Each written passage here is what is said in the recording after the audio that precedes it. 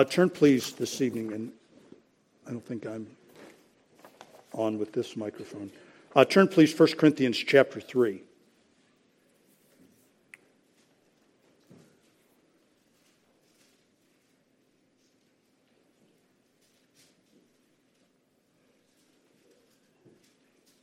First Corinthians chapter number 3. And it has been almost a month since we have been in this book. I would like to begin once again in verse number 1, and we will read down through verse number 17 this evening. 1 Corinthians chapter 3 and verse number 1. And I, brethren, could not speak unto you as unto spiritual, but as unto carnal, even as unto babes in Christ. I have fed you with milk and not with meat, for hitherto ye were not able to bear it, yet neither now are ye able.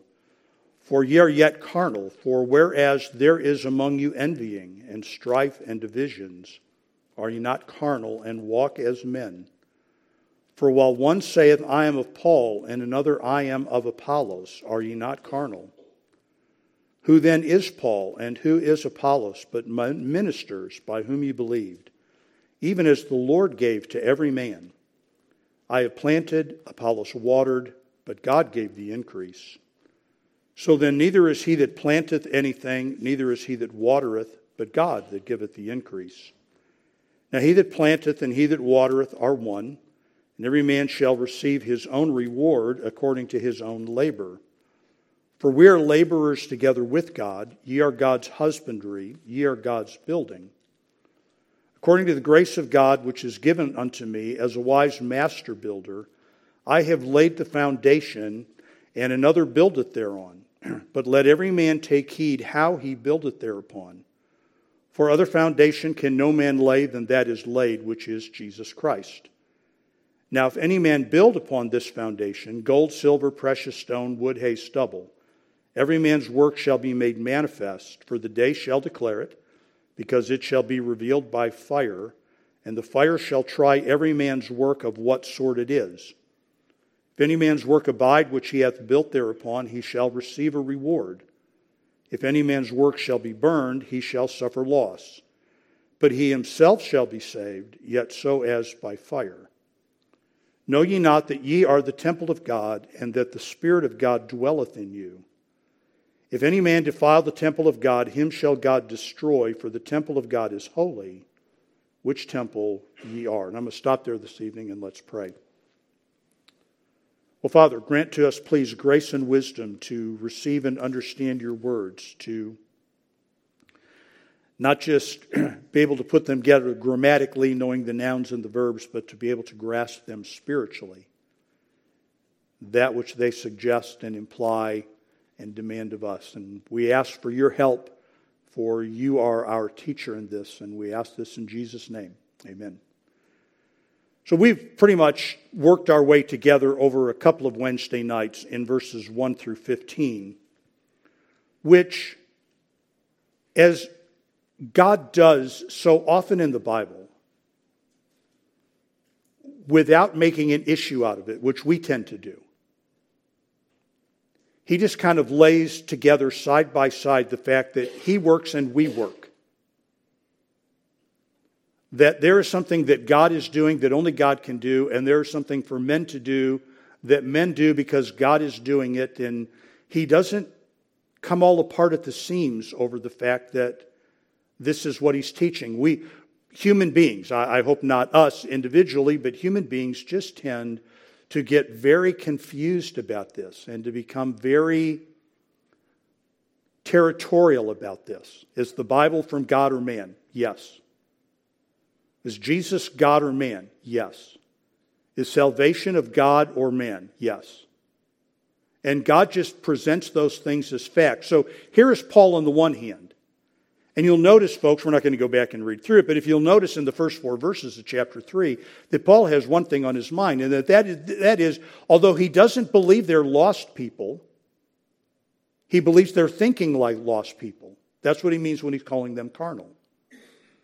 You're carnal, you're carnal, you're carnal. Why are you carnal? Because you're divided over me and Apollos. And Apollos and I, or Peter, if you want to throw Peter into the mix, which Paul does in chapter 1.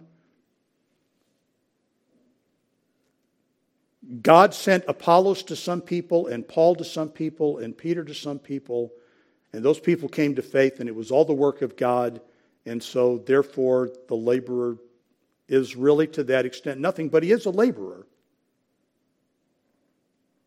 And therefore, in the rest of chapter 3, the laborer needs to be very careful how he builds, which you could argue raises the question, if the worker is God, what's the difference what kind of worker I am?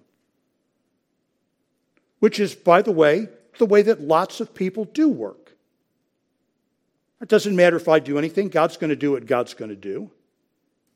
No point if I should pray, God's going to do what God's going to do. No point for me to witness, God's going to do what God's going to do. But again, that will not bear up under the weight of Scripture, because here is God talking to us through Paul going, look, the worker is nothing. But the work that he does matters, and he better do it properly. And God's going to judge the work that he does, even though at the end of the day the worker is nothing and God is everything. Which is some dimension, folks, of how well we understand the Bible and how much we believe it, that we work for the Lord in the way that he instructs, in the knowledge that at the end of the day, whatever is done is his credit because it is his work that has gotten it done. And yet God, in his kindness and his graciousness, rewards his workers for the work they do. And Paul is very clear about that. If when our work goes into the fire, it abides, we get a reward. And if our work goes into the fire, and according to Ephesians 4, all believers are part of the church building process. If our work doesn't survive, then we're still saved, but there's nothing coming in the way of rewards. We've worked through that, and we've talked about that. And that brings us really then this evening to verses 16 and 17, which are the passage we will be looking at tonight. Why is it this way? Why on the one hand is God the worker? And why then must I be a worker? And even more, at least in my mind, why does the kind of work I do matter? All right, and this is a terrible illustration, but it's an illustration. All right, guys, maybe your wife asks you to do a task. And all the while you're doing the task, you know that you're doing the task like a man, which means you know that she's going to come back and do the task the way she wanted the task done. So we have these kind of conversations with ourselves. Why bother? Why put forth any effort? I'm not going to get it right anyway. But the scriptural admonition is that every one of us needs to be very careful how we build.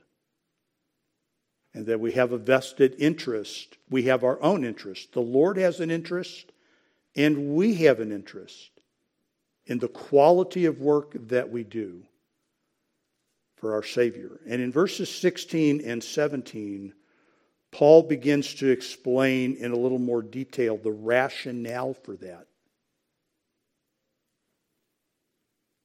Know ye not that ye are the temple of God, that the Spirit of God dwelleth in you? If any man defile the temple of God, him shall God destroy. For the temple of God is holy, which temple ye are. So just as in verses 1 through 4, right, carnality was his dominant theme. And in verses 5 through 11, the worker is his dominant theme. Now his dominant theme is the temple. And the reason that God has so much to say about and so much interest in the building of the church is because the church is his.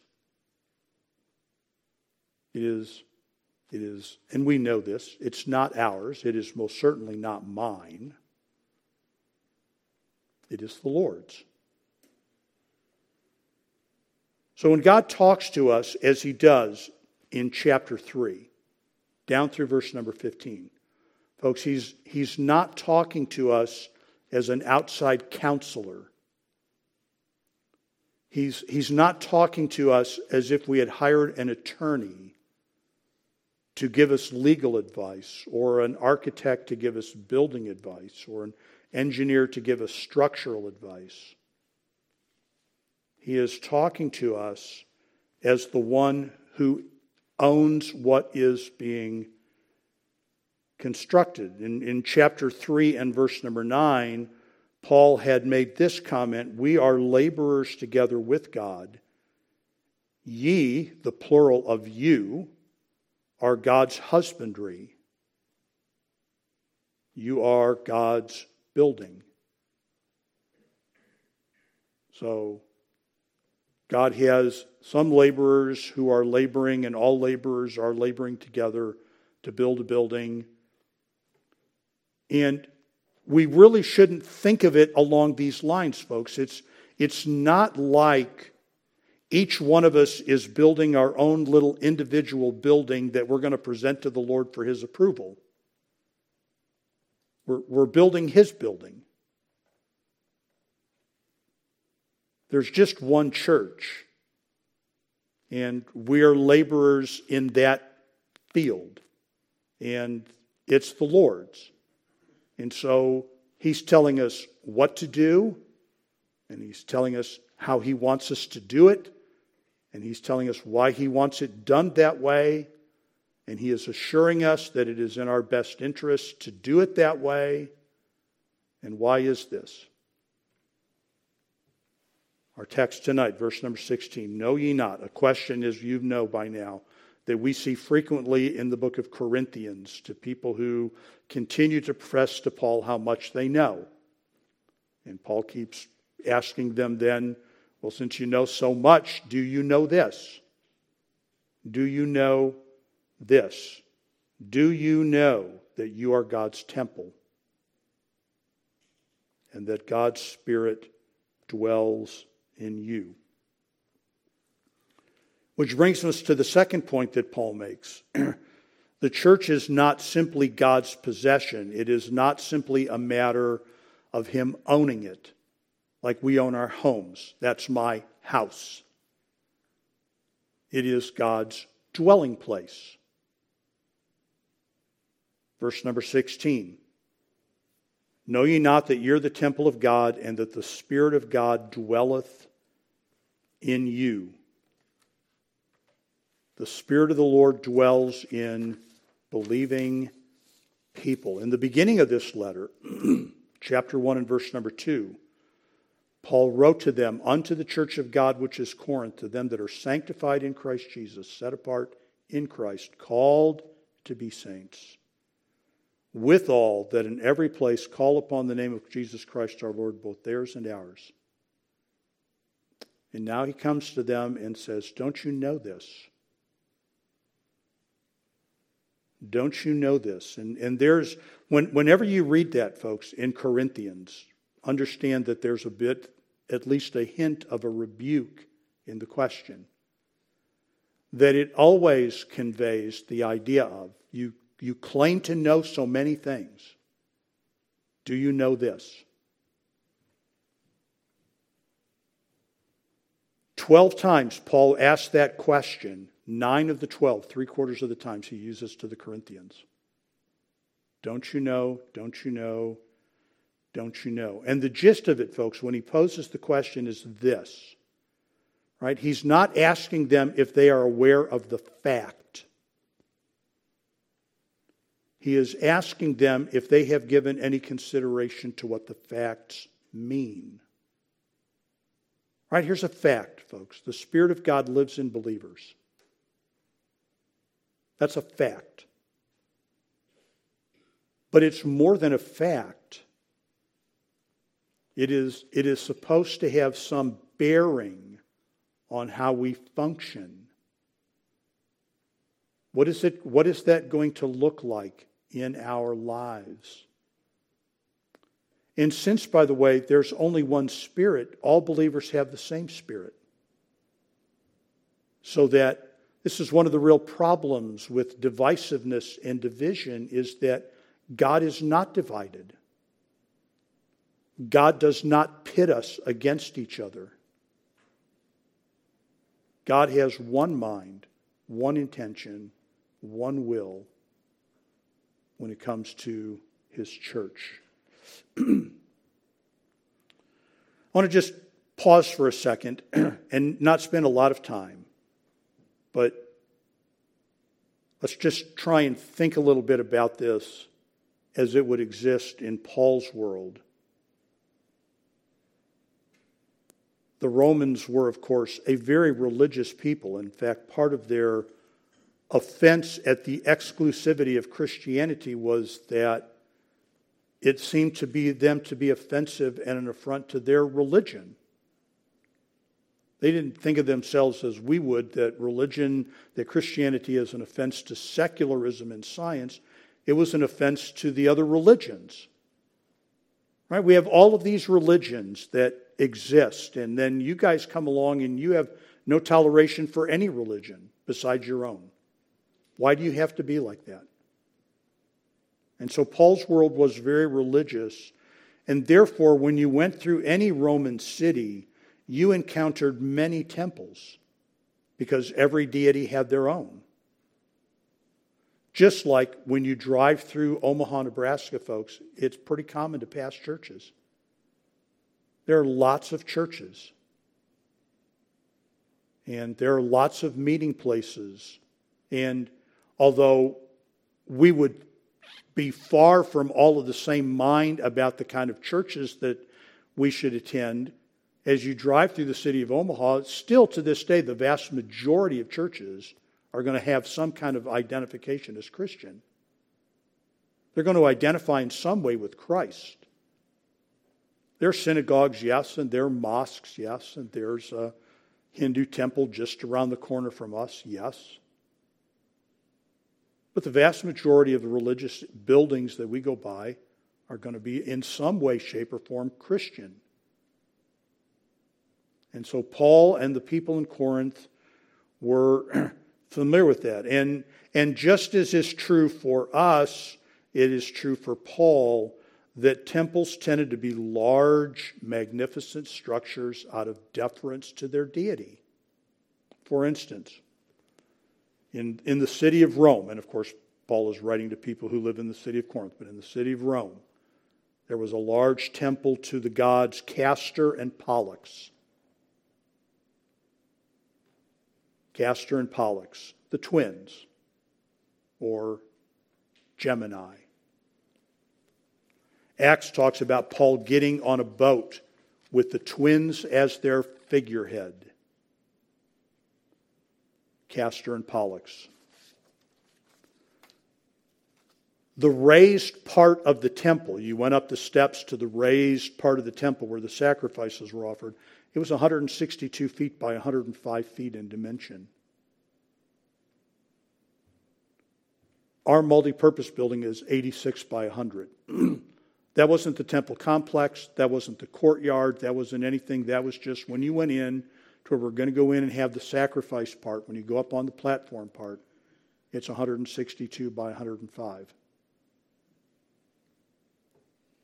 It took a lot of time and a lot of money and a lot of labor and a lot of effort and a lot of materials to build a temple like that. We are familiar with large and ornate cathedrals. And it was the architect Christopher Wren who began building the great high, tall buildings that directed our attention upward to the heavens where the Lord was. Let's build a tall spire so we look up and we see not just a building, but we see the Lord. Now, many of us, most of us, are lifelong Baptists, and we don't think about buildings that way. We talk about meeting in the auditorium, not the sanctuary. We don't think, and some of you remember you were involved in this, we were talking about building the multi-purpose building. We started out trying to build a completely different style of building that had an auditorium, and there were plans that were drawn, and excuse me. when we'd meet with some of the people who worked on those plans, they had a completely different viewpoint of how a church building should be. Very, for lack of a better word, churchy. When I came here in 1984, folks, and this had been built as a Methodist church, every place that there's now an LED fixture, there was one single fixture hanging down that held a 100-watt bulb. And there was a large cylinder that was highly decorative that housed that bulb to make it look very reverential. When you turned on the lights, it was not very easy to see anything. And one of the first things that we did was put up some fluorescent lighting, brighten up the place. But the people that Paul was talking to had a better understanding of the importance and the imagery and the symbolism of a temple. That it was a place built to convey reverence and honor and respect for that deity. You demonstrated your devotion by the kind of building that you had build for your deity. So Paul says, do you not really get this? You're the temple. You're the temple. Now, don't forget, folks, not many wise men after the flesh. Not many noble men after the flesh. Not many powerful men after the flesh. And yet they are the temple. They're the place where God dwells. So verse 16, know ye not that ye are the temple of God, the Spirit of God dwelleth in you. Do you not realize that? Do you not grasp what that means?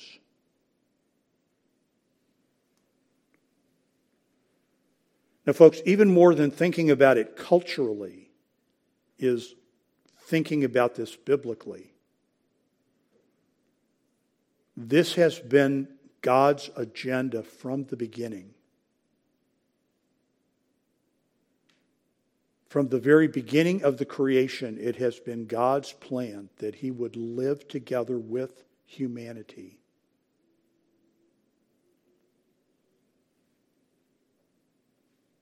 This is one of the reasons that Moses writes, Lord, Thou hast been our dwelling place in all generations. Because, folks, since Adam and Eve were created in the Garden of Eden, there's never been a time when God was not in some way in intimate relationship with humanity. First in the Garden of Eden, then in the tabernacle. And the law then is really the explanation of what kind of conduct men have to abide by to live in the presence of God. In other words, folks, the law is all about what kind of human conduct God can tolerate from us. And if there's one word to describe it, there's only one word. It's the word holy. God can live only with a holy people. And so when they habitually disobeyed, the actual presence of God departed. Ezekiel 10 and 11. And God is, just as they are alienated from Him, He is alienated from them. And of course, He cares for them and He looks over them, but His presence does not return to the temple until His presence returns to earth in the person of Christ. The Word was made flesh and dwelt. You know that means He put up His tent. The Word became flesh and He put up His tent among us. And we beheld His glory, the glory as though the only begotten of the Father, full of grace and truth. And now since Pentecost, God's Spirit has lived in us.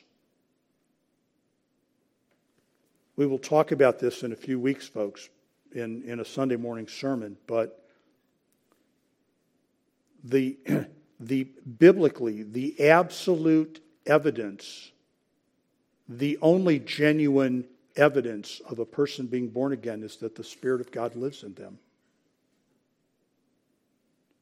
It isn't about any external, it isn't about their baptism, although water baptism is important, or observing the Lord's table, or identifying as a Christian. It is this: every believer has the Spirit of God. There's no such thing since the day of Pentecost of anybody being a believer who doesn't have the Spirit. And it doesn't matter if they're 5 years old or 50 years old or 150 years old. All believers have the Spirit, or they're not believers. I mean, the Bible just could not be more clear about that.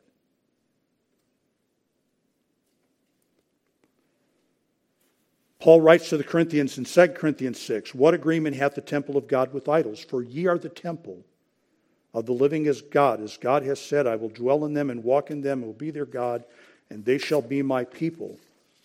And Paul told the Ephesians, "Now therefore ye are no more strangers and foreigners, but fellow citizens with the saints, and of the household of God, and are built upon the foundation of the apostles and prophets, Jesus Christ himself being the chief cornerstone, in whom all the building fitly framed together groweth unto an holy temple in the Lord, in whom ye are also builded together for an habitation of God through the Spirit."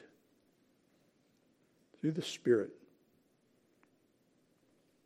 And Peter tells us that we are lively stones, living stones, built up a spiritual house and holy priesthood to offer up spiritual sacrifices acceptable to God by Jesus Christ. So this is not just Paul going, look, let me give you an illustration, right? Just like there's all those temples in your city that house Roman deities. Well, that's just kind of like the way you are. No, it's not like that at all. It is that we are really the temple, and God really lives inside of those of us that believe. And then, of course, folks, this will be our final state. Revelation 21, 2 and 3. I, John, saw the holy city, New Jerusalem, coming down from God of heaven, prepared as a bride adorned for her husband. And I heard a great voice out of heaven saying, "Behold, the tabernacle of God is with men. He will dwell with them. They shall be his people, and God himself shall be with them and be their God." This is our eternal condition. That in some way we will live together eternally with God. He is, since he created us, prior to creating us, Christ was the Son from the foundation of the world. God has desired to live with his people. And it just so happens that his people right now, since the ascension and Pentecost, his people are the church. So here are these people, and folks, we're getting ready. In a couple of weeks, we'll transition into the passage 5, 6, 7, and 8, 9, 10, and 11, where Paul just talks to them about problem after problem that they have, and flaw after flaw in their thinking and in their conduct. But they are still the temple. They are still the temple. So let's go back to the text. Right? Why is God so terribly concerned about how we build the church if at the end of the day he is building the church? Because it is his church. And it's not just his in an ownership sense. It is his because it's where he lives.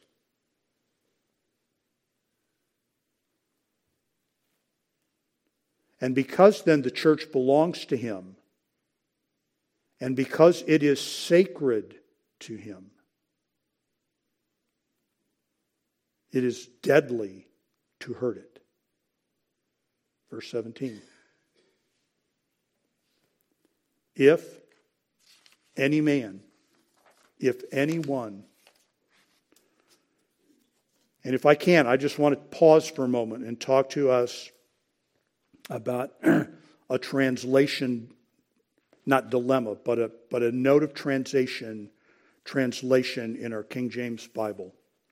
If you'll look at verse number 17, the word defile and the word destroy are the same Greek word. And in fact, in the Greek language, they are right next to each other. So that Paul wrote something like this: if any man the temple of God destroys, destroy him God shall.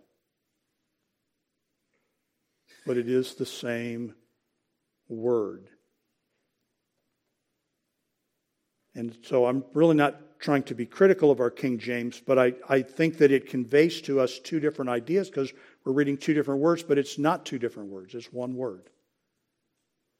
So you can put it however, which I don't want to say whichever way makes more sense to you because we're not allowed to do the scripture, but you could read it like this: if any man defile the temple of God, him shall God defile.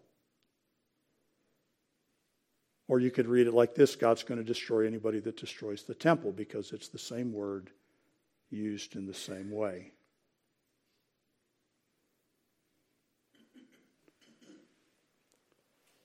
Now here's where there is a little bit of a grammatical distinction, right? This is the grammar, not the translation. If any man, if I'm just going to read it like this and put it into English for us, verse 17. If any man at this moment is defiling or destroying the temple of God, present tense, right now, this moment. If anybody is in the process of tearing down God's temple, and Paul doesn't tell them how they can do that, right? But we've got enough information to know that God has been pretty particular about how we should be building it. And that's, right, to put a fine point on it, not through worldly methodologies and wisdom. So if any man at this exact moment, right now in the present tense of his life, if his energies and labors are put to destroying, tearing down God's temple, then at some point in time in the future, God will tear him down. God will destroy him. So the same word with two different perspectives of tense. One right this minute and one someday out there in the future.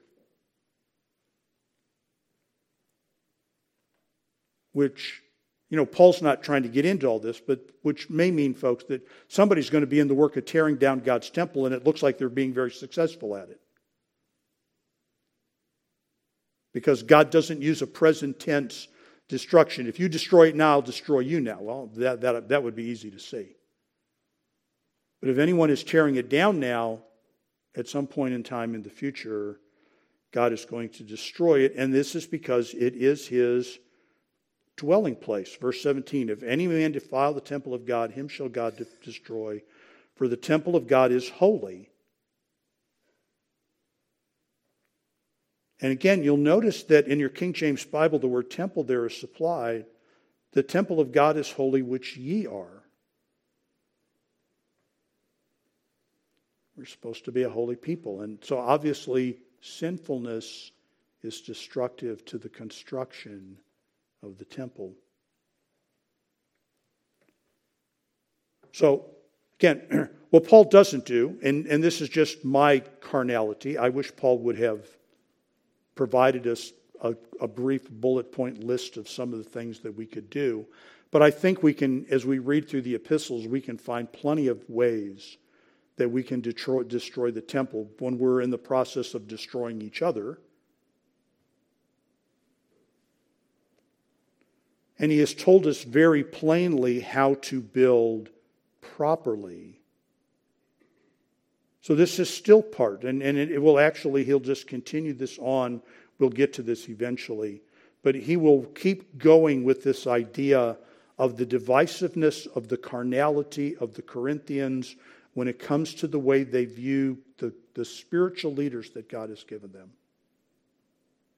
He is still talking to them about how they should be building, how they should be thinking about what God is doing. It isn't a question, folks, of whether or not God uses people. It is never forgetting that it is God who is using them. And that's the perspective that Paul brings. Okay, I'm going to stop there tonight. We will come back to the chapter, Lord willing,